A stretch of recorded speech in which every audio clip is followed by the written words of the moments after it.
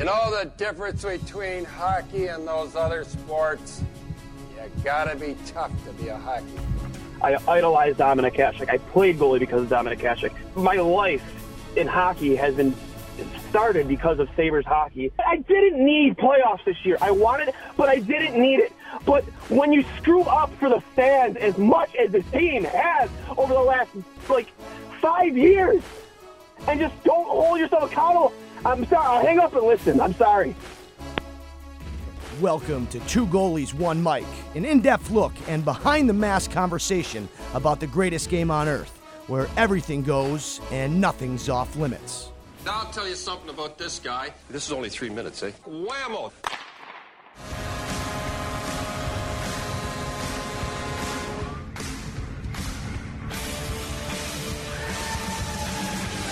Welcome, everybody, to episode 66 of Two Goalies, One Mic with our live reaction. The Tampa Bay Lightning have just advanced to the Stanley Cup Finals. They just got done with the handshake, and I believe they just awarded the what is this? Prince of Wales trophy. Yep, the Prince of Wales trophy. Absolute fandemonium in Tampa Bay tonight, throwing out their tennis rackets wherever they were all over the ice.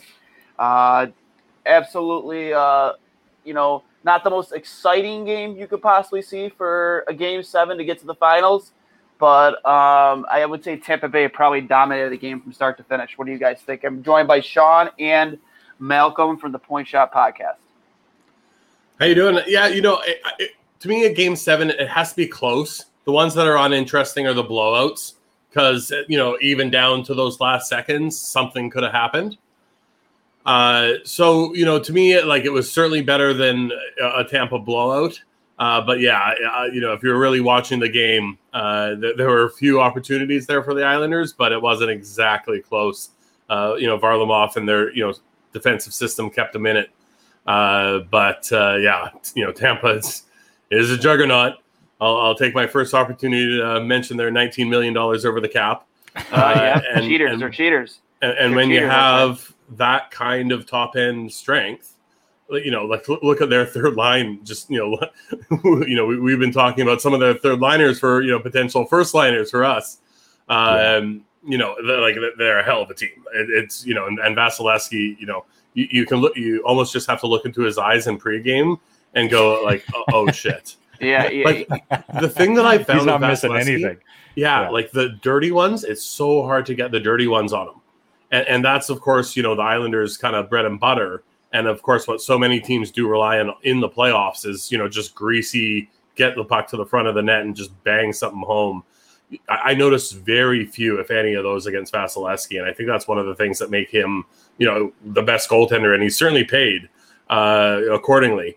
Best of luck to Montreal. I can't tell you 100% because I'm still one of the I don't want another Canadian team to win before us guys. I know Sean disagrees with me. Bring us over. Come on. Yeah. I'm too bitter to allow another Canadian team to be truly happy like that. So, it's going to be tough. It's, for this one, it's going to be a, how do I feel in my gut as soon as puck drops during that first game? I'll find myself cheering one way or the other, and then I'll really know. For me, Montreal was probably the only other Canadian market that was happy for Vancouver in 2011. There was no way any Habs, respecting Habs fan was going for Boston in that series, right? No. So to me, I have an exception in my heart for Montreal because they were there for us. I'll be there for them. Any other Canadian market can go screw themselves. It's Vancouver or Montreal or bust. And I also don't I like underdogs, and Montreal is the absolute epitome of that. And Tampa Bay is as close as we can get right now to what the Golden State Warriors were in basketball for a few years, right? Where you just have this absolute juggernaut, absolutely no flaws, top to bottom, just a perfect franchise, way over the cap, but managed to make it all work.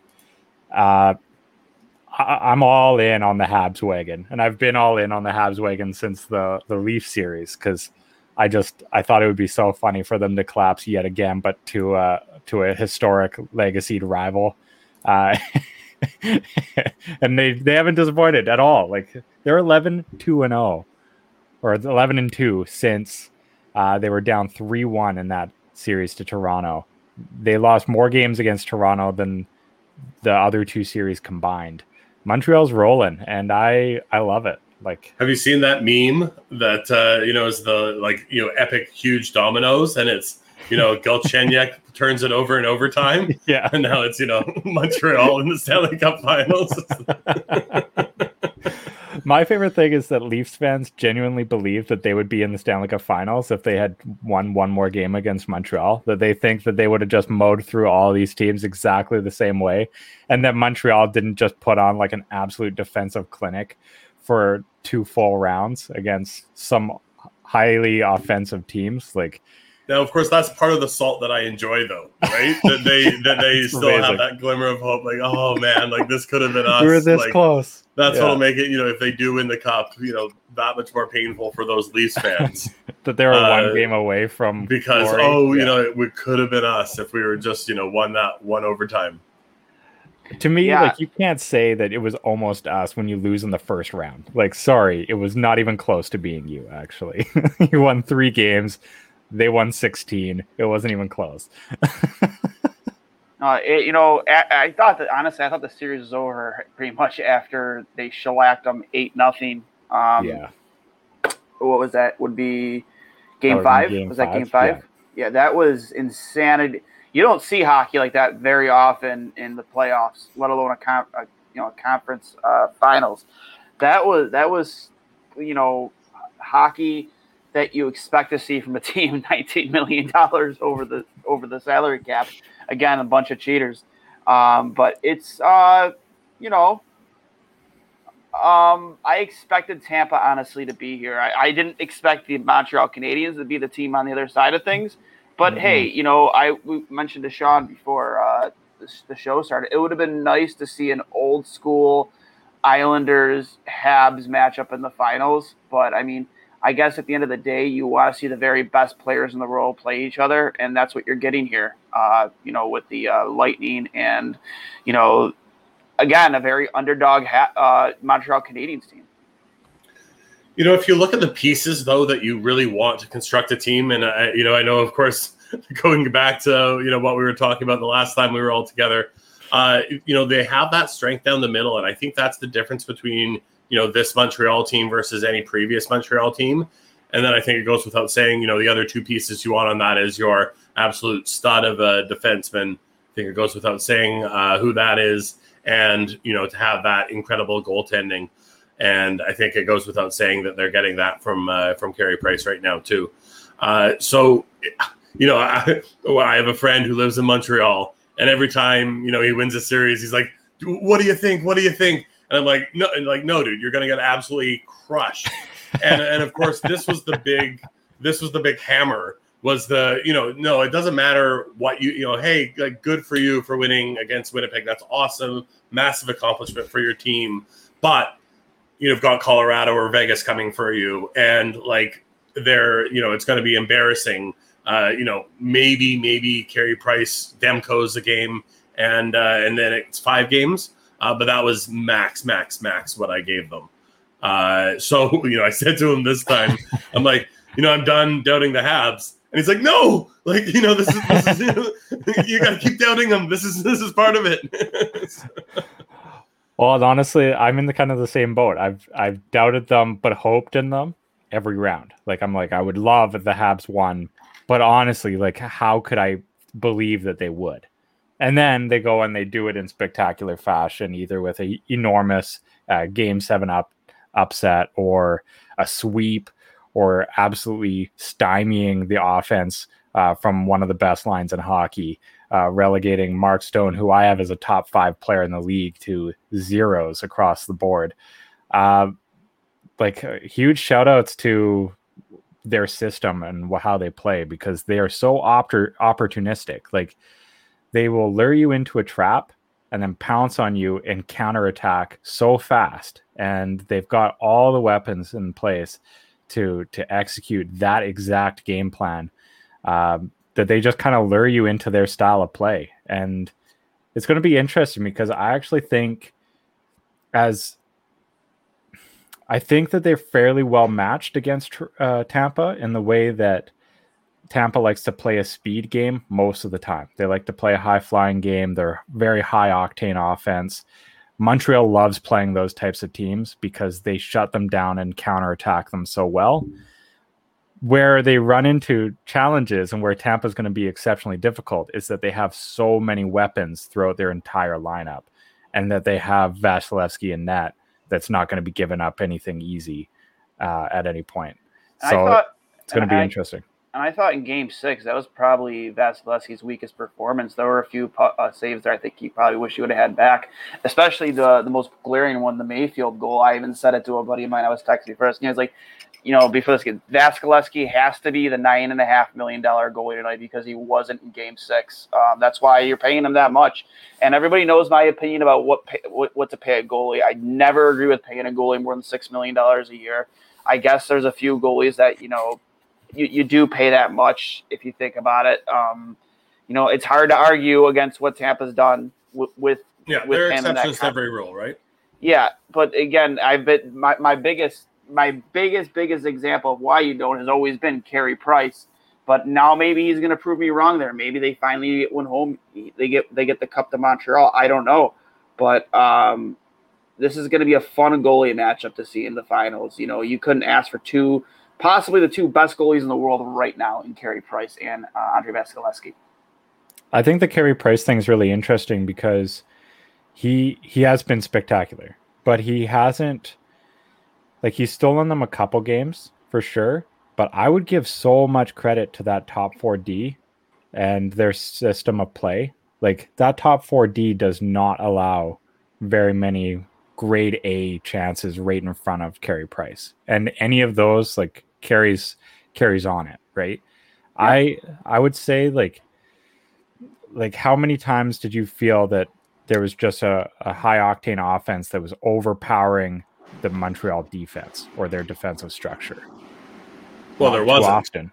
And Sportsnet, at least up here, did a pretty good job of showing little graphics of teams' top six or teams' top lines and zeros or ones across the board. Suffocating. Your boy, Philip Deneau, he is going to get paid this summer, and you hope that he can kind of keep this play up, but he is a 29-year-old, so to me he's a buyer beware. But he's to me one of the guys that a team's going to break the bank on and be happy for a couple years and then regret it on the back end. I got into an interesting discussion a little bit on Philip Deneau because he's such a unique player. He does bring some offense, but he's really only a 30 to 40 max point guy, right? But he suffocates offense from the opposition so well that he brings the vast majority of his values from that. And I was trying to think of a player comp that he reminded me of. And in discussions, a couple names came up, like Manny Malhotra, but I think that Philip Deneau has more offense than Manny. Agreed. Guy Carbonneau is the guy who I thought of. And Jere Lehtinen out of Dallas was another one that was brought up, which I actually really like that comp as well. But he's such a unique player, right? Maybe it's just because we're on a Sabres podcast, but I'm thinking Chris Drury. Chris Drury definitely comes to mind for sure. That's Chris Drury was a guy. He was a guy that he wasn't flashy. He wasn't, but he always found himself in the right spot at the right time. Always scored the clutch goal, And if this moment for him was, I believe I think it was his last run with Buffalo in the playoffs. He got a really bad cut, right around his eye, and he was out literally one shift later. Got stitched up, came back out. Was really a polarizing player in that respect. Again, but it wasn't very flashy like we had back then with a Danny Briere or a Tim Connolly. But I could definitely see the comparison there. Yeah, I think that's a great comp, Malk. I didn't even think of Drury, but you're right. He would be a really good comp. I think Drury might have provided a little bit more offense, if that's fair. Because there was... Oh, for sure. Yeah. I wouldn't have said Jury's or sorry, Briere. Oh, sorry. Yeah, okay, sorry. Of course, I'd have to look it up. I don't certainly have Chris Drury's stat lines memorized. Yeah, probably a little bit more, but pretty close. Yeah, you're not going to find a perfect comp for any player. So as much as we try to get Cam Robinson. Exactly. Do you know this, Dwayne? If you ever have scouts on, the thing that they hate more than any other question is asking for player comps of prospects. Yeah. Really, what does this guy remind you of? Who is he going to be like? And they're like, because to them it's so much more nuanced and complicated than that. And to go like, oh, it's gonna be this guy is just like the massive oversimplification of what they do. So it's just kind of like you can, I don't know if you know, if you listen to podcasts with him, I hear like an audible sigh at any time, especially at Cam. So I absolutely love hammering him on it. My favorite thing is that you always get ridiculous player comps. Like it's always like, this guy's the next Peter Forsberg. And then it's like, why? Because he does his shootout move. And you're like, okay. Well, did you see TSN's player comp in their last mock draft? No. They had a guy a Russian guy going 20th to Boston, and the player comp, Pavel Datsyuk. Like, really? I retweeted it. I'm like, well, shit. Maybe this guy should be going first overall. Why is he slipping a 20? One of the most skilled players of all time. Yeah, he's going 20th overall. Like this player that I'd add to my team. I think I may take him higher than 20. Yeah. I'd say there's like maybe one guy in the whole league right now that reminds me a little bit of Pavel Datsyuk, and that's Pettersson. But that might be a little biased. I mean, Pavel Datsyuk, his hands were so magical, man. Just you see some of these shootout goals he used to have, man. The only player, in my opinion, that I could think of hands wise would probably be Kane, right? Like Kane can stick handle, like literally. I know it's cliche, but the guy can stick handle himself out of a phone booth. Datsyuk could too, and just did magic with the puck on the ice. It was just like, even if the team is bad, you go there to show up to watch that guy and see what he could do. Oh, yeah. That's how exciting of a player Pavel Datsyuk always was, man. I loved that. I think it was even today, somebody was recirculating the clip of Pavel Datsyuk just eliminating Logan Couture with a few dekes and just setting him right on his ass in the corner. And it was like, this was Couture's birthday. Welcome to the league, buddy. And I was like, ooh, wow. Like he made him look like he didn't belong in this league or the league below. Datsyuk just had ridiculous skill sets. It was just, I don't know if there's many other players that were as much of a treat to watch in the defensive zone. Like not even on an offensive rush, and you'd just be dazzled by what Datsyuk was doing. Well, yeah, that's why I wouldn't make the comp ever, but on the offensive zone and the hands, obviously our boy Bure too. Those kind of quick movements, it's one thing to be able to skate that fast, but to be able to process that fast, there's only a few among them, of course, Connor McDavid as well. I was just going to say, yeah. Why do we forget that one? Well, I was going to say McDavid. I always forget about McDavid. It's harder here in the Pacific Division to forget about him. I'll tell you that. I wish we could. So, Dwayne, what's going on in Sabres land? What's the latest? What? You mean you don't want to keep talking about Stanley Cup final predictions and you want well, we made them. You really want to dig right into that? I mean, I'm in a celebratory mood. Habs are in the final. This is good stuff. Yeah, it's fantastic stuff. I mean, come on, like. All right. Why on earth would you want to talk about Jack Eichel and the Buffalo Sabres, Sam Reinhart, and what's to come? Like, who wants to talk about that? Hold on. Okay, actually, you know what? While we're doing this, I'm gonna throw out. I don't know if you saw my poll. What I put out there for fair trade. What I thought was a fair trade. The only hitch that I can see is what Malcolm brought up, that there was a no trade clause involved. But Eichel to Vegas for Willie Karlsson, Cody Glass, Peyton Krebs, and their first round pick. That's a lot of talent coming back. It's your four pieces. Again, but does that really put Buffalo back in the driver's seat and being a competitive team? I mean, there's a lot more that needs to be done, and that's the thing. Is just like I kind of want more futures. You know what I mean? Like I like Glass. I love the idea of bringing him into Buffalo. Before we get into that, we are joined by Jennifer Shafaro. Hi. Hey. Authority. Hi.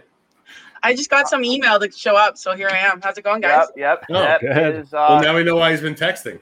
Yeah. I'm shooting out the invite to anybody who wants to join with us. Yeah, we weren't interesting enough, so he's been texting this whole time. No. Somebody's got to produce the show. So, yeah. But no, definitely too many guys in this stream, so we definitely had to bring in a female perspective. What did you think on tonight's Game 7, Jennifer? You know, we had again, not the most exciting Game 7, but like Malcolm said before you came out with us, you'd like these games to be close, and that's exactly what we got tonight. Was close, even though Tampa Bay kind of dominated start to finish. I mean, yeah, when I kind of missed the first period. I missed the first period. I came in halfway through, towards the end of the first, and I noticed the low shots on goal for New York, and I'm like, someone want to tell them they're in a Game 7? You can't win a hockey game unless you shoot the puck and score goals, right? So I think Tampa came in with the mindset to win, and New York did not have that. The last 15 seconds of the game were pretty exciting, though. Oh, I mean, you can never go wrong with the and that's of course the key to the close game is that even down to the last seconds, of course, it can be exciting. You know, that Lightning did have kind of 2 or 3 chances there.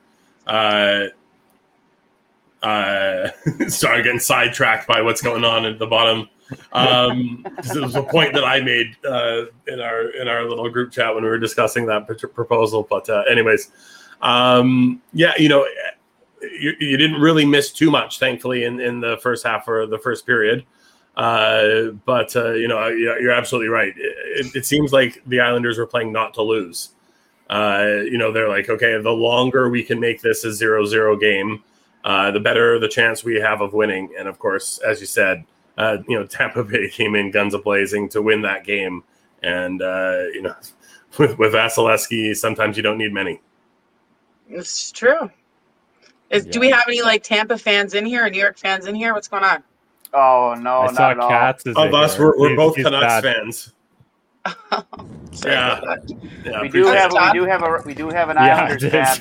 We do have we can't see him. I'm pretty sure he's shamed right now. My bad. Rob Ryan from Trainwreck Sports has just joined with us from Islanders Nation.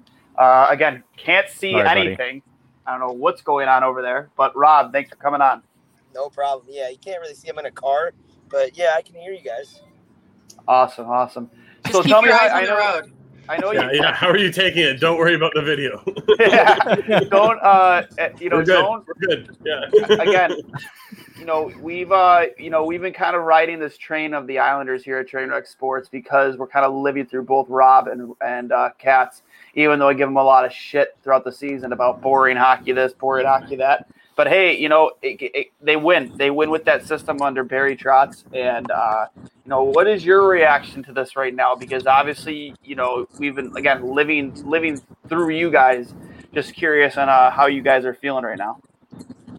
Yeah, I mean it's painful right now. I mean I'll eventually get over it. I mean we did not think when Anders Lee got hurt in February or March, we did not think we'd make it back all the way back to the 1 win away from the Stanley Cup Finals. Even more than we did last year. It's painful right now, but I mean, you can't be mad with how this team has turned around the last 3 years. 3 years ago, we were at one of our lowest points. We bring in Lou Lamoriello and Barry Trotz. We lose John Tavares, and look at us now. We're 1 win away. We were 1 win away from the Stanley Cup. Next year, we'll get our captain back, and we'll see what happens next year in a complete season. And I mean, hopefully, we can get back next year. But we're with a new stadium next year. It's a bright future. Yeah, it's hard to argue with that. Or on Long Island. And, throwing a little extra salt in the Leafs' wounds there, taking John Tavares from you and being able to turn around on them like this and be that much better in the the years that have followed. We thank you over here from Vancouver. I have a Leafs fan in the car right now, and he's celebrating. Don't celebrate yet. Montreal's still there. Yeah. Oh yeah, it's again, it was, it's been difficult for me. I'm not a guy who can really stay up late. It's difficult for me honestly to be make it past 10 o'clock.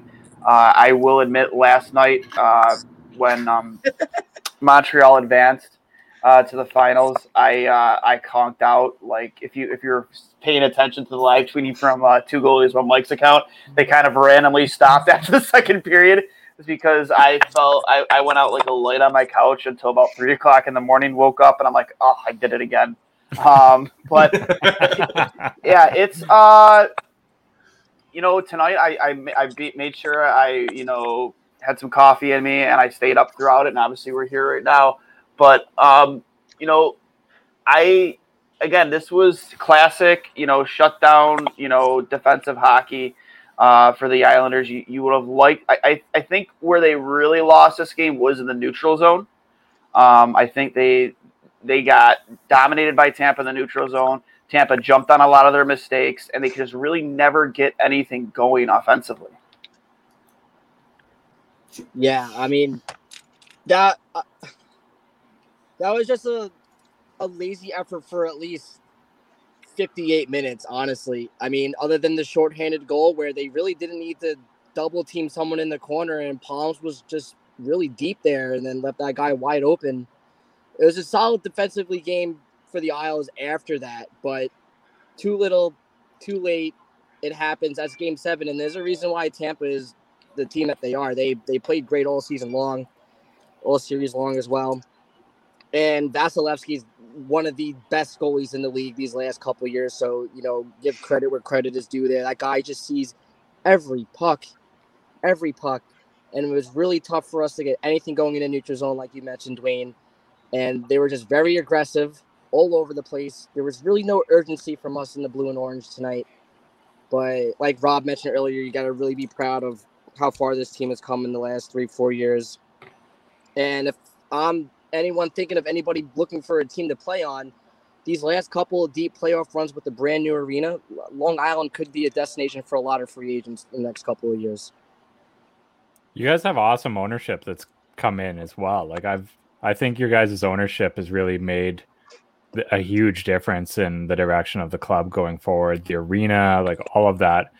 Like I loved seeing the video and pictures of him out partying with fans and stuff, that's just awesome. out front. Like that's so cool. That's awesome. And yeah, when they used to go play in Brooklyn, you used to be able to catch Ledecky on the trains with fans, taking the trains to the games and just chatting with them and just hanging out and just being a part of it all. And that's really cool to see. It's awesome too. And then, you got John Ledecky's daughter, Katie Ledecky, about to tear it up in the Olympics. So that's really cool as well.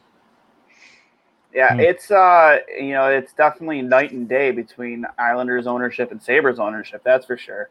I mean, we get quite the opposite. Where they love to be in the spotlight when it comes to the Bills, but when it comes to the Sabres, it's just the complete polar opposite. You would wonder where the ownership is. But you guys have a lot to be optimistic about. Really nothing to hang your heads about. Obviously, this is going to sting. Mm-mm. But 2 years in a row, you were there. You were right on the cusp of it. And, I think you'll be right back there again next season. Obviously, just make a few moves and another off season where I think there'll be value. There's value to be had in free agency at a team-friendly pricing. So, those moves are definitely going to be there. One guy I think you should be after that I wish Buffalo would go after, but, currently with the state of affairs in Buffalo, I don't see it happening. Blake Coleman would be a perfect fit on your team. UFA. I could actually see the Islanders go after Blake Coleman because we lose Casey Zikas this year. Who knows if we're going to re-sign Casey. So that could be a destination for Long Island also. 100%. Katz, how do you feel about that? I mean, we have a very tight cap situation. We have a lot of things to figure out before thinking about adding on a few new players. We got Beauvillier looking to get re-signed. We have Ilya Sorokin looking to get re-signed. We got the expansion draft coming up. Who we going to lose and to what and how, and a lot of things that need to get put in place before thinking about who we're going to bring onto this roster. Yeah, but I mean, you're also assuming that you're bringing everybody back. You're probably going to lose some salary here or there, and I Blake Coleman looks like a guy who's probably going to take home probably around $4 to $5 million a season. I think he definitely gave himself a little bit of a raise in pay, but again, it's a stagnant cap. Guys like him aren't going to get as much money on the open market as they would in a normal free agency landscape. So there's definitely going to be some value in some of these contracts that he signed. They're going to be very team friendly. Now he might if he has 2 rings. That's true. If he's got back-to-back rings, that's true. There's going to be 32 general managers all wanting to sign Blake Coleman. Yeah. And unfortunately, I don't think Buffalo is going to be anywhere near in the running for that. And I love the game he plays. It's such a hard-nosed, in-your-face style. He's physical. He can score. He'll put his face in front of pucks to block shots. It's just there's nothing to dislike about Blake Coleman's game. What is the Islanders' plan? If I'm not mistaken, you currently have $16,000 of cap space going into next year currently. Correct. Yeah, you're definitely right, but I'm thinking we lose one of our big contracts to Seattle, hopefully. So that's just clear up $4 to $5 mil.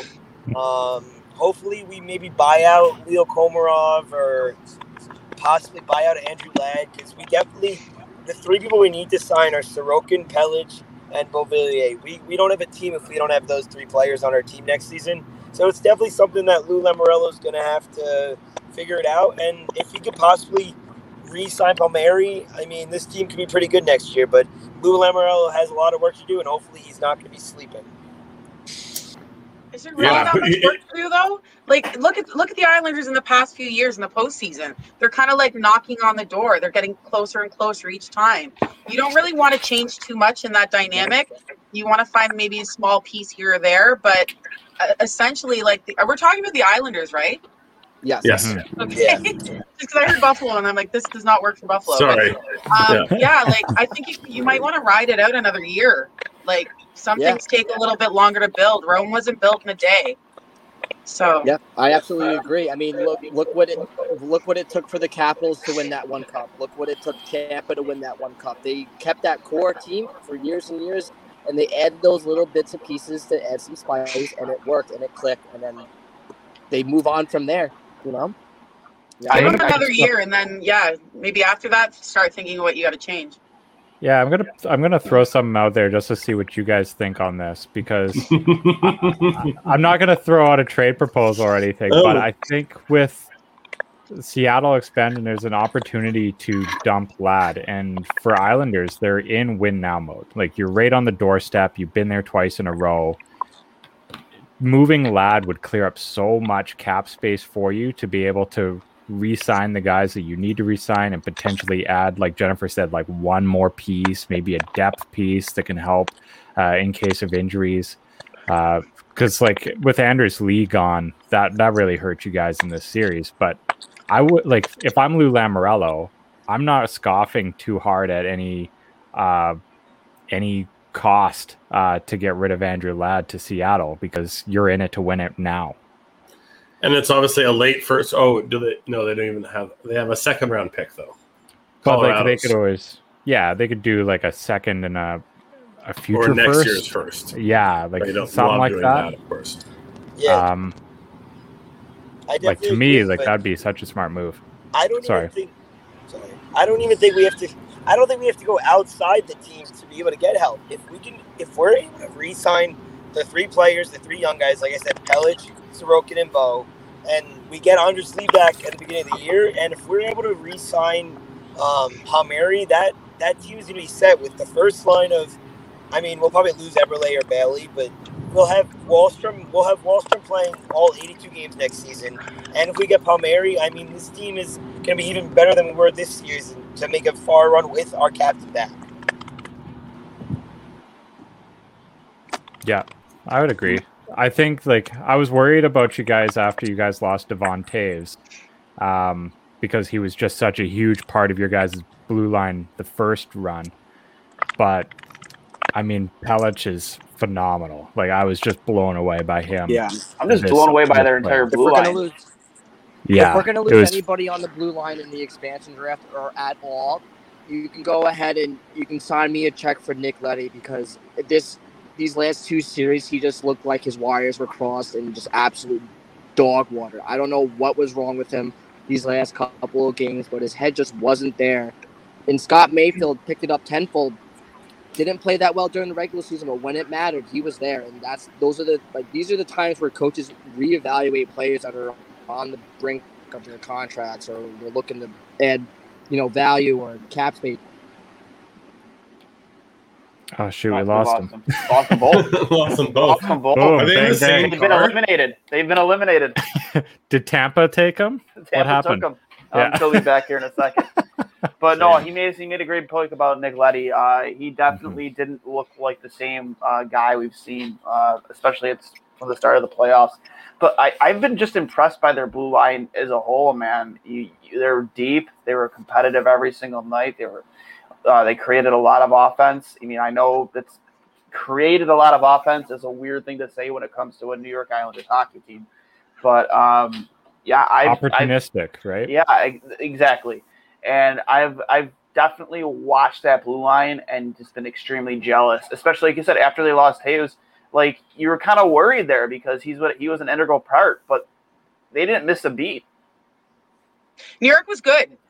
A lot of people complain about how boring their style was, but me as a coach myself, I kind of like that, and I call it color by or paint by numbers. Essentially, it's basic style hockey, and it worked for them. They had teams coming at them more physical, but they still got through it. I mean, at the end of the day, New York was a good, solid team. Not the most exciting to watch, sure, but, I mean, scrums and fights don't win hockey games necessarily. You know what I mean? It's playing smart. And I enjoyed watching them, to be honest.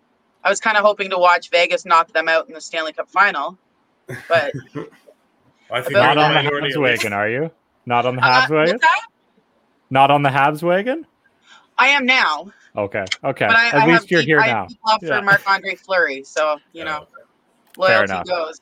Yeah. He's like the most likable guy in hockey, isn't he not? Like, he's definitely up there with Joe Thornton, for sure. Like, how can you not like Flower? He's such a good guy too. Like, you can't hate insanely Flower. Good leammate. Like, even Robin Leonard has come around and really, made a believer out of a lot of out of Vegas market hockey fans. Like, I've always liked Robin Leonard. I hated the fact that things didn't work out with him here in Buffalo. I loved his intensity. I love the type of competitor he was. And now his social media presence just keeps growing and growing, and fans have kind of latched onto that. I'm a big Robin Leonard fan and always have been, but I have a Flower jersey from their inaugural season with Vegas in my closet right now. And he's a goalie that you just want to get behind, and it sucks the way that series ended for him because, you put everything on Flower for this entire playoff. The guy, he isn't young anymore. He's not 25 years old. Though. And I mean, he's old. He came back from death. You got to understand, in Pittsburgh, he lost his fizzle. Like, his everything was gone, and then he came back and was resurrected as this amazing goaltender again. I really think DeBoer made a mistake by playing Leonard. I think, that they would have had a better chance. That's not what this is about.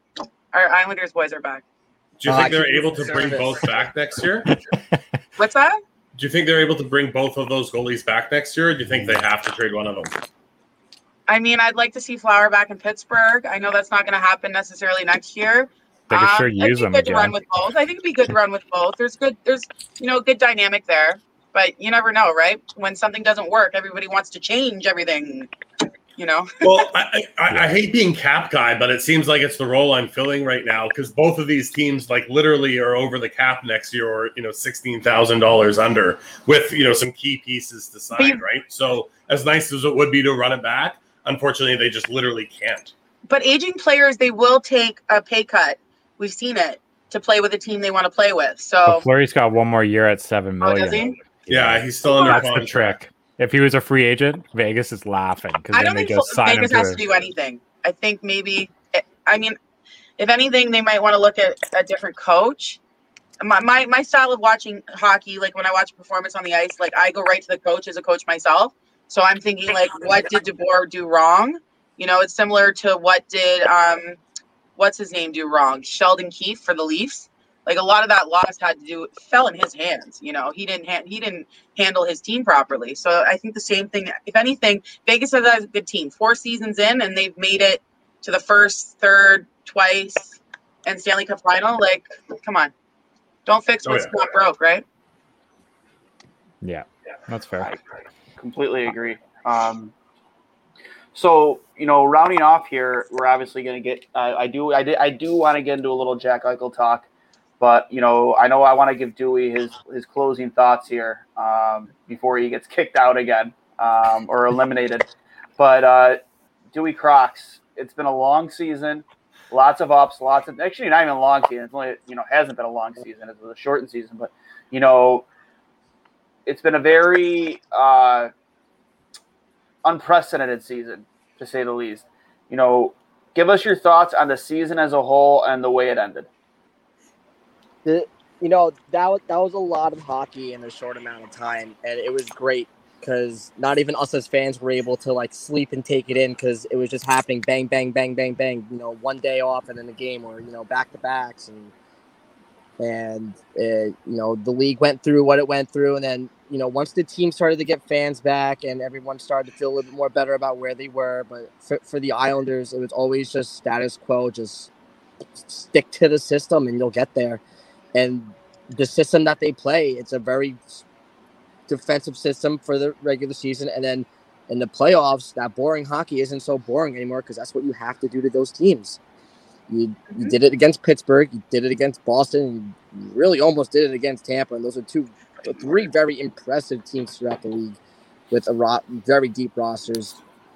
And these last couple of playoff runs as a fan really re-energized my fandom for the team. I've been a big fan since, when I really started understanding hockey in the early 2000s, and those were some really bad times for the Isles.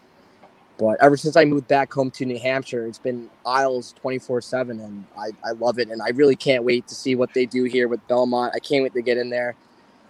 And it's just all eyes on the Islanders next season. And once we get back to the regular season, we'll just be everyone's team to just not want to be talked about. No one wants to respect the Isles during the regular season, and we'll just prove people wrong, and we'll see you guys in the conference finals again. I love that. Islanders are for real, man. They're here. I love that swagger, man. I do. Especially when the whole New York Saints thing happened and how that took off. That was fucking awesome. That was unbelievable. I'm wearing this shirt right now. Yeah, the fact that took off the way it did, and they were just shoved it right back in his face, screw off, man. We're the New York Saints, baby. And even the New Orleans Saints of the NFL got on board with it. That was fantastic. That was great. That was awesome. And we're a wild bunch, and we really are. And it really was an opportunity of a lifetime for the Islanders to make it to the Stanley Cup final with the last season at the Barn, and how nostalgic it is and all that. And that place will always be home. I grew up watching hockey games there. I grew up missing second periods because of how long the bathroom lines were. I remember the leaking roofs. I remember everything about that place. I grew up watching Islander hockey there, and I can't wait for the new generation of fans to enjoy a brand new arena next season along with the rest of the league and myself. I can't wait. Yeah. Well, congratulations on a hell of a season. Thank you, I took you guys at the beginning of the playoffs at plus 1,700, so I am also crushed tonight. I took them at plus 15 when I saw them, so I was close. We were close. So close. Should have cashed out. No. Well, so I know you guys try to suck me into it. We were going to talk a little Jack Eichel. You're trying to suck me into it, but I'm willing to get sucked into it. So we haven't heard anything on the Jack Eichel front yet. Sam Reinhart, Rasmus Stalainen. Have a good night, boys. I'll talk to you guys soon. Always a pleasure, Cats. Always a pleasure. Have a good one, boys. You're gonna suck me into it for just a little bit here. Darren Drager, I believe was on with WGR5 today for the Instigators, and it was less shock and awe when it came to Jack Eichel. There wasn't a lot of talk about kind of tended does he have to be traded right now? No, he doesn't have to be traded right now. Whereas a week ago, it was so imminent. It was happening. It's going to happen. Now it seems like maybe those waters have calmed down a little bit. I don't know what to think of that. But I have accepted, I'm in the stages of this, sadness, this overall sadness as a Sabres fan of just accepting the fact that Jack Eichel won't be a Buffalo Sabre next year. I've come to accept it finally. And I've had some fun throwing around trade ideas, starting with you guys too. Where do you guys see him ending up? Because I know that Vegas rumor came around today. We talked about it earlier. Where would you see Jack Eichel playing? I think it's his 7th professional season next year. Well, the Vegas one is interesting. And of course, I think it's interesting for Jack Eichel, but I also think it's actually a really interesting target for Sam Reinhart. Just because, again, as Jennifer's pointed out, they're pretty damn close. So I don't know if you really want to dismantle the team. They're like best friends almost. Like it would. Yes, I've heard they're very close as well. And again, if you could somehow bundle the two of them together, that would be insane. But I don't know if, again, you're more or less doing a Gretzky trade there with, a list of players going back the other way. So I don't know if any team really has the assets to do both of them. So again, that's why I turn my sights to Sam. And that was the little thing that came up there, bringing up Alex Tuch, because that was the guy that I'm, thinking that the Sabres should, heavily target, Dwayne being the key that he doesn't have a no movement clause. And comes in and can play on, a top right line wing. And then again, of course, also get Cody Glass and then the first round pick. He's from the area too. Alex Tuch is from the area. Right. So, I think it'd be easier to convince him, even though he doesn't have a no trade clause. Like, I think he'd be less angry about coming to Buffalo just based off the fact that, he's closer to family. And now I save this for the end, not to upset Jennifer. But then the other thing is I think that they should also see if Marc-Andre Fleury would waive to go to Buffalo.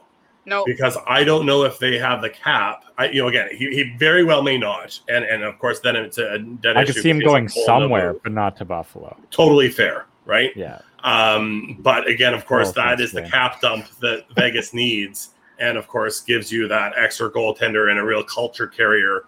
And of course, replaces that leadership that you eventually also lose when you trade Jack Eichel. So I was just wondering, of course, if you thought about that one at all. Fleury. I'd love to see him in a Sabres uniform. I think he would look phenomenal in blue and gold, especially with his pad set, his equipment setups Those over the pads years. would be unreal. That may matter to him. Yeah, I think that alone is just worth trying to find a way to get him into that deal. But I just don't see him wanting to come to Buffalo. He is 36 years old, I believe. And if he were, is he older than that? No, I want to say he's 35 or 36. He's 35, I think.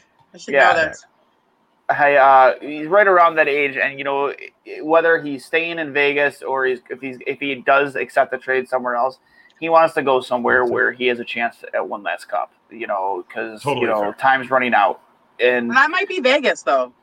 I'm not saying. Oh, it definitely could be Vegas. 100%, 100% it could be Vegas. But and I think, to me, up until that Fleury moment, that he's 36. Was series decider. I think that would have been the move, is to move out Leonard, this offseason and ride with Fleury and then figure out the goaltending situation and, after the next season. But how it finished, again, I don't know if they do want to go back. But again, unfortunately, absolutely, if they could just run it back with their current team, that is the option. But they're already over the salary cap, so they literally can't. Sorry, don't ignore my ignorance here, Dwayne, but is Buffalo's problem really roster, or is it something? Everything. You got to look at the talent they've had over the years, and they can't put it together. Jack, he's a phenomenal player, and I don't know how to say this without sounding like a complete jack off. Look at me, okay, calm down, Jen. I think Buffalo needs to start looking in the front office before they start trickling down to the roster, because you look at these players and you can put together any of. Am I upsetting you? I'm so sorry. You're teasing me. No, you're fine. Because everybody knows what I guess we can call it my shtick. I think your owners are idiots, and I think that they need to find someone that might like hockey more, that will actually kind of put time. I feel like such an asshole right now. No, you're not. Listen, You've had so many good players over the You're years, dead and it's on like, why aren't with you? the It's kind of ownership. like, look at, not to the extent of, but look at Edmonton. I mean, they should be doing a lot better than they are with McDavid. Like, he's a generational player Two who can't, MVPs. you know, make his team better, like Sidney Crosby can. But I mean, Buffalo just, is it something in the water? I'm just 2 hours north, so don't hate me. I don't know where you are, but I'm in Toronto, and it's like, what's going on, Buffalo? Like, why can't you make Jack happy? He's a player you want to make happy. Listen, Why can't you get Jack off? She is barking up my tree. She's rubbing my belly in all the right ways. And my mind is ticking right now. Oh my God! Listen. Dwayne wants him to buy right now. He wants him to buy all in. Absolutely starts at the top, without a doubt. Don't get me wrong. The onus has to be on the players. But listen, since they've bought in this hockey team, they are on their 5th head coach, their 4th general manager. How is any roster supposed to have sustained success with that kind of turnover at those positions within the organization? They haven't been able to get it right. They haven't been able to get it right. They got it right with one swing at the Bills. They got lucky. And you want to know what? This city would be ready to run them out of town right now if they didn't get lucky with the Buffalo Bills, because the hiring of Sean McDermott and Brandon Beane takes a ton of pressure off them as owners, because they can let the football people they hired to make football decisions make the football decision. Whereas with hockey, it's not like that so much.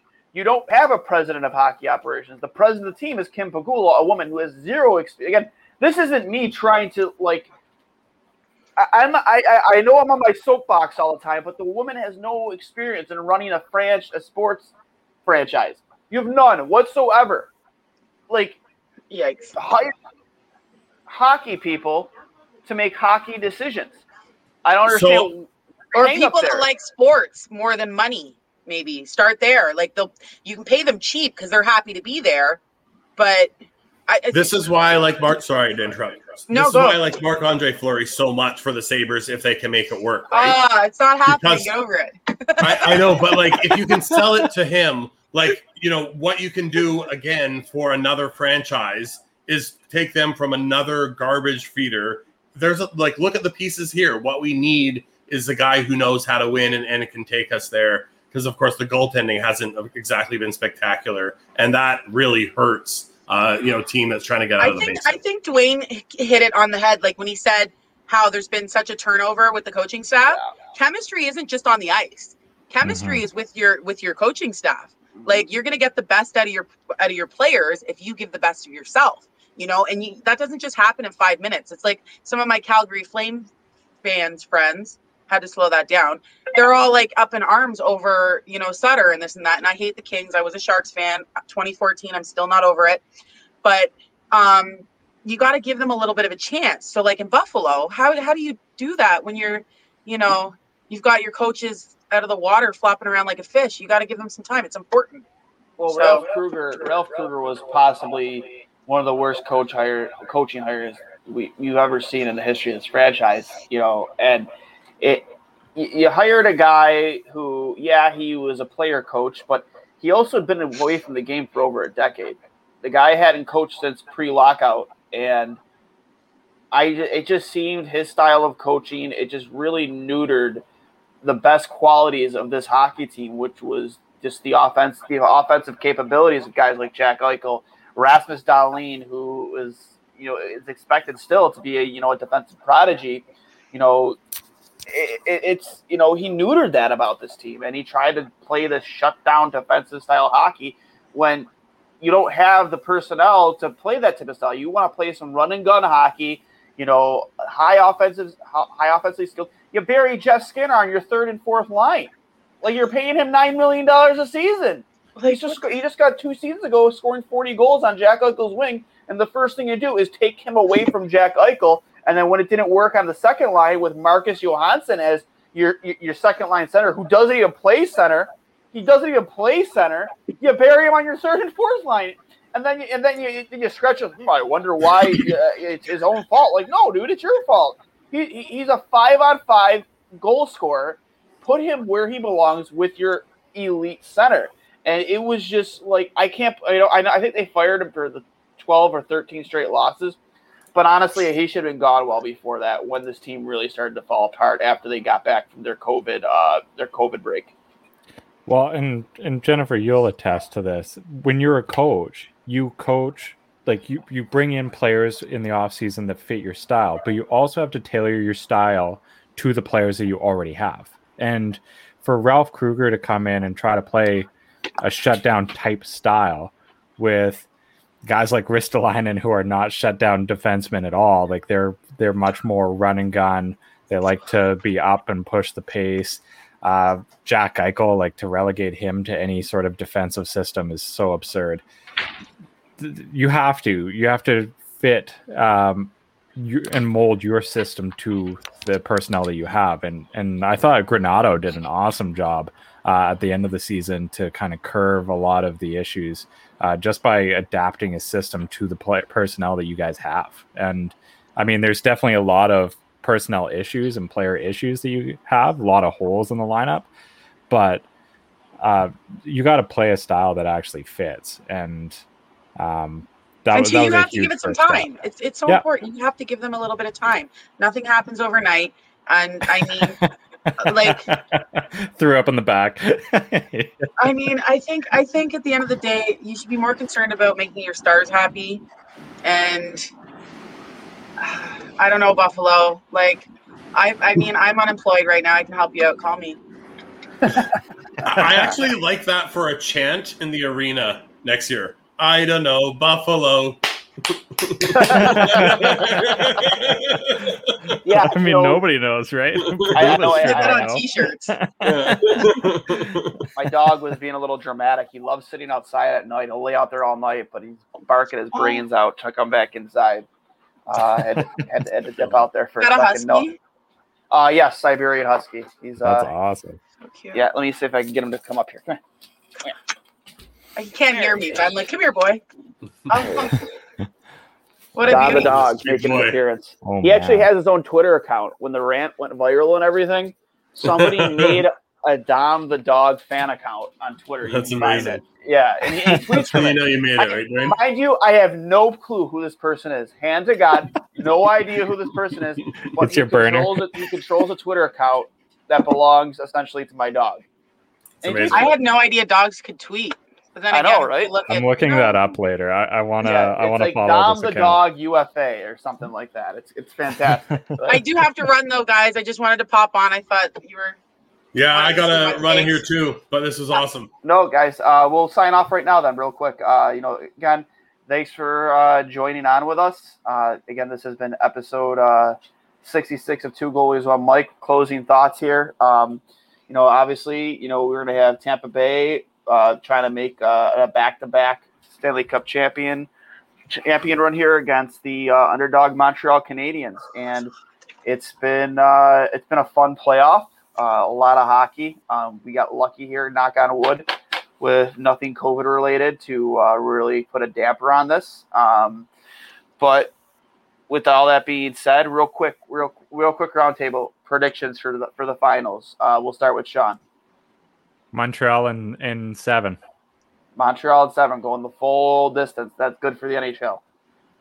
We'll go to Jennifer. I mean, Montreal has to win, or their fans are going to burn the city down. So they might either way. Montreal in 7. You know what? Montreal in 7, 6 or 7. I'm gonna have to, I think, help my friend in Montreal out and say Tampa in 5. In part because, again, I don't want this whole, well, hey, look, if you just have to make the playoffs and then anything can happen narrative, especially here in Vancouver, that I'm legitimately feared about due to our general manager and owner. So for that reason, I think I'm going Team Dynasty in Tampa Bay. Team Dynasty in Tampa Bay needs to be squashed because that is so disrespectful to Montreal. Like, Montreal is a very, very good team. But Sean, that's the narrative that's going to come, right? I know. I agree. It's so stupid. They didn't just squeak in. They were a good team. They were a very good team. They that were very not a deserves good to be team. here. What are you talking about? They barely made the playoffs, and then they just had more heart than any other player on. No. Hear me They out. were Hear a me very out. good team. I'm getting in She trouble had to for go. being loud. She's coming They in were with not that. a on. We're fighting. They were not a good team. They eased in, but they're a better playoff team. And Carey Price played lights out. There's two different sports here. You've got regular season hockey. You've got playoff hockey. I agree. Totally The two only different issues things. that they had were 3-on-3 overtime and shootouts. That's where they struggled in the regular Playoffs season. comes to They heart. dominated in Lots 5-on-5 play, and that's all Beat the playoffs stall are. effect. 5-on-5. They have the pieces that you need to win a Stanley Cup team. I don't know how many teams, if there are not many that don't have two stud centermen, a franchise D, and incredible goaltending when they win a Stanley Cup. Since the lockout, if there are any, they're one or two. Yep. Now it's best out of 7. This again in situations like this, it very well could come down to goaltending. Who has the better goaltending? I know that's an easy cop out thing to say. It is a cop out, but it's true. It's 100% true. It's so true, and you have possibly the two best goalies in the world in Vasilevsky and Carey Price going head to head. I mean, this podcast is called Two Goalies, One Mic. What better ending for us, at least, could it possibly be than Carey Price versus Vasilevsky? Chef's kiss, exactly. And a couple clicks though for the goalies that are here in the finals for sure, because if Montreal is going to get it done, it has to be this year, right? Carey Price isn't getting any younger, and that $10 million cap hit isn't getting any easier to swallow. You can't all be like the Lightning in the playoffs where you're $19 million of the cap and get away with it. You have to find a way here to win this if you're Montreal, because like you said, they might burn the city down if you don't, even though they're kind of lucky to be there to begin with. I think it's happening no matter what. If they win, Montreal's on fire. If they lose, Montreal's on fire. You ever see the movie Semi-Pro? Yeah. Yeah. It's like after the what did they call the last game again? Oh shoot, I know this too. What was the city they were? The Flint Mega Bowl. The Flint Mega Bowl. After the Flint Mega Bowl, they win to get 4th place, and they're tipping over cop cars and shit all over. They're losing their mind, even though they really didn't win anything to begin with. It'll be like that. Absolutely, just cops. That's tipping Montreal's over favorite cars. movie. Oh yeah. It's going to be fantastic, but They've already tipped a police car just to get to the Stanley Cup final. They've already flipped a car. And they're trashing the city. It's like, what happened? Hey, easy Vancouver. I mean, I know you get excited. Well, sometimes it seems like maybe people are planning on rioting whether or not they win or lose. Maybe it's a planned riot, not really anything to do with the it's like hockey Twitter. game. People just want something. They just want to cause problems. It's like that. It's like that one quote from The Dark Knight. From Alfred, it's like when he was questioning, why people do the things they do. It's like some people just want to watch the world burn. Yeah, it's really what it is. It's nothing about sports. It's all about watching the world burn. There are fans in Montreal who are going to be there, win or lose, ready to throw Molotov cocktails and with a brand new Canadian jersey on. It's just gonna be an excuse to get rowdy. And I remember when the Eagles finally, when they won the Super Bowl, they were preemptively knowing that they were gonna lose their minds. They were putting grease all over the telephone poles and stuff like that because they knew people were gonna climb telephone poles. They were trying to grease them up. That was like the Raptors parade. People were actually doing that. The Raptors parade was nuts. That was. I wish I was in Toronto for that.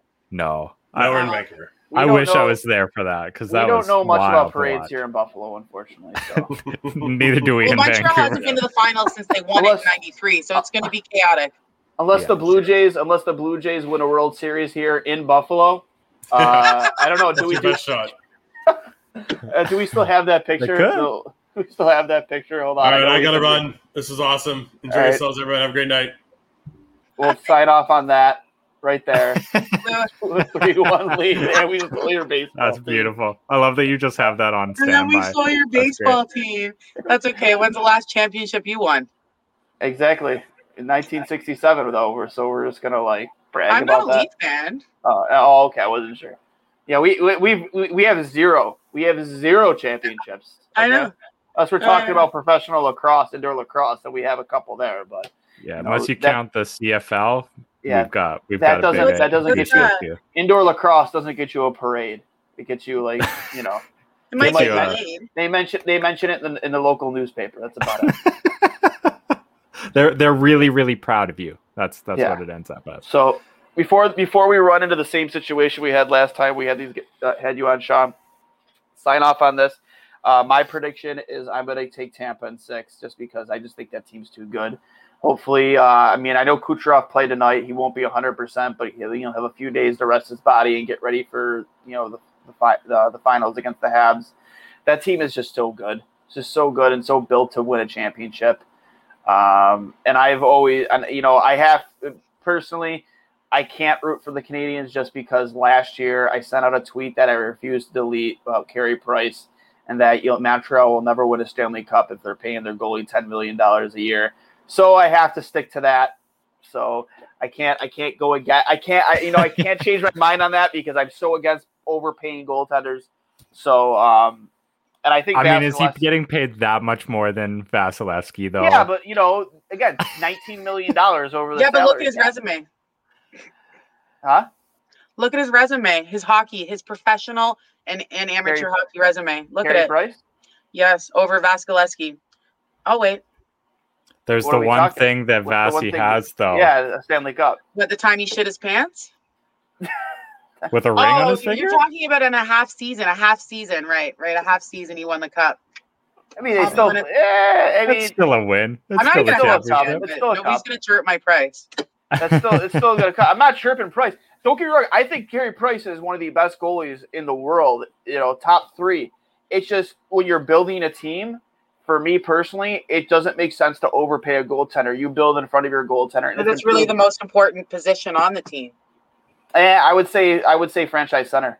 Before 2 goalies and a mic. Who's the goalie here? Right here, and I disagree. Here. We had the best goalie in the world, the best goalie that ever lived for how many years, and it got us nowhere, didn't it? We got to the finals once with him.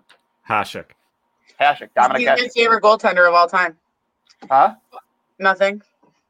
So, it got us nowhere. You need to build in front of your goaltender. It's been proven. Johnny Quick was, I got to bounce out here. Sorry, guys. Well, me and her is going to keep arguing. Yeah, you bet. All right, let's go. I got like 2 more minutes in me. Let's go. Yeah, listen.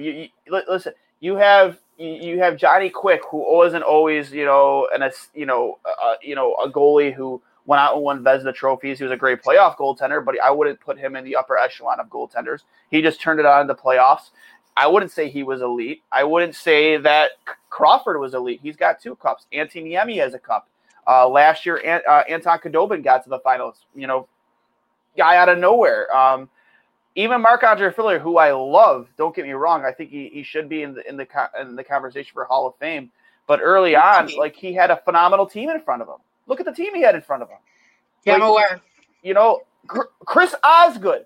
Was Chris Osgood an elite goaltender? No, he wasn't. But how many cups does that guy have? Yeah, okay. Because he had an elite team in front of him. You build in front of your goaltender. I still think it's important that you have a good starting goaltender. I mean, I'm not disagreeing. I'm coming off of Pittsburgh with 2 backup goaltenders. Why didn't we make it through round 1? Because you can't win with garbage in that. Absolutely not. But I think you really handcuff your team in the long run when you pay. Okay, again, look at Florida. Bobrovsky is making $10 million a year. Now he didn't even start he wasn't even their full-time starter in the playoffs. Spencer Knight and Driedger started over him. He lost his job twice. So you're a goalie, right? You're a goalie. 100% I'm a goalie. Yeah. You know how hard it is to be a goalie and have that pressure on you, but there's also absolutely. An element that goalies give that's not just on the ice. It's that composure and it's that confidence and it's that faith in your team. Absolutely. So when you're looking for a goalie, you want someone that has the composure on the ice that can still keep that composure after a loss off the ice. That 100%. Is what you pay for. So for me, still at this point, I've never played goalie except for on the street. Yeah, goalies are important, and you want to treat them good, just like you should be treated. But paying your goalie $6.5 million is you're still treating them fairly. I just would you work harder? Would you work better? Would you work better if you were getting paid more? Would you give a little extra? If you're not going to work as hard, to win, because you're making a few $1 million less than you think you should, then I don't want you on my hockey team, plain and simple. Well, no, of course. Then you're not playing for the crest on the front. No, you're not. But you even said it 20 minutes ago that Montreal didn't deserve to be there. They got lucky, but now that they're in there, and again, once you're in the playoffs, anything can happen. But would that money be better spent for sustained success? Long, more sustained playoff runs in the future if you're spending that money on more pieces to your roster and still having a great goaltender. I can build a team. I can build a team with smaller pieces. I just need the right coach that's going to handle them and manage them better. So yes, for me as a coach, I'm looking at my goaltender. I'm going to stand firm on that. I just can't agree with paying a goaltender that kind of money, and I think that's going to really hurt. Again, I know it's a small market, it's a garbage market down in Florida, but how you're going to pay Bobrovsky $10 million a season to sit on your bench? No. That's an untradeable contract. But he's not the type of player that I would pay that much for. There's other But this is a whole other episode, and I'm losing time here, and I'm 100%. But let's pick up on this another time. We'll do a little goalie one-on-one. I'd love to. Absolutely.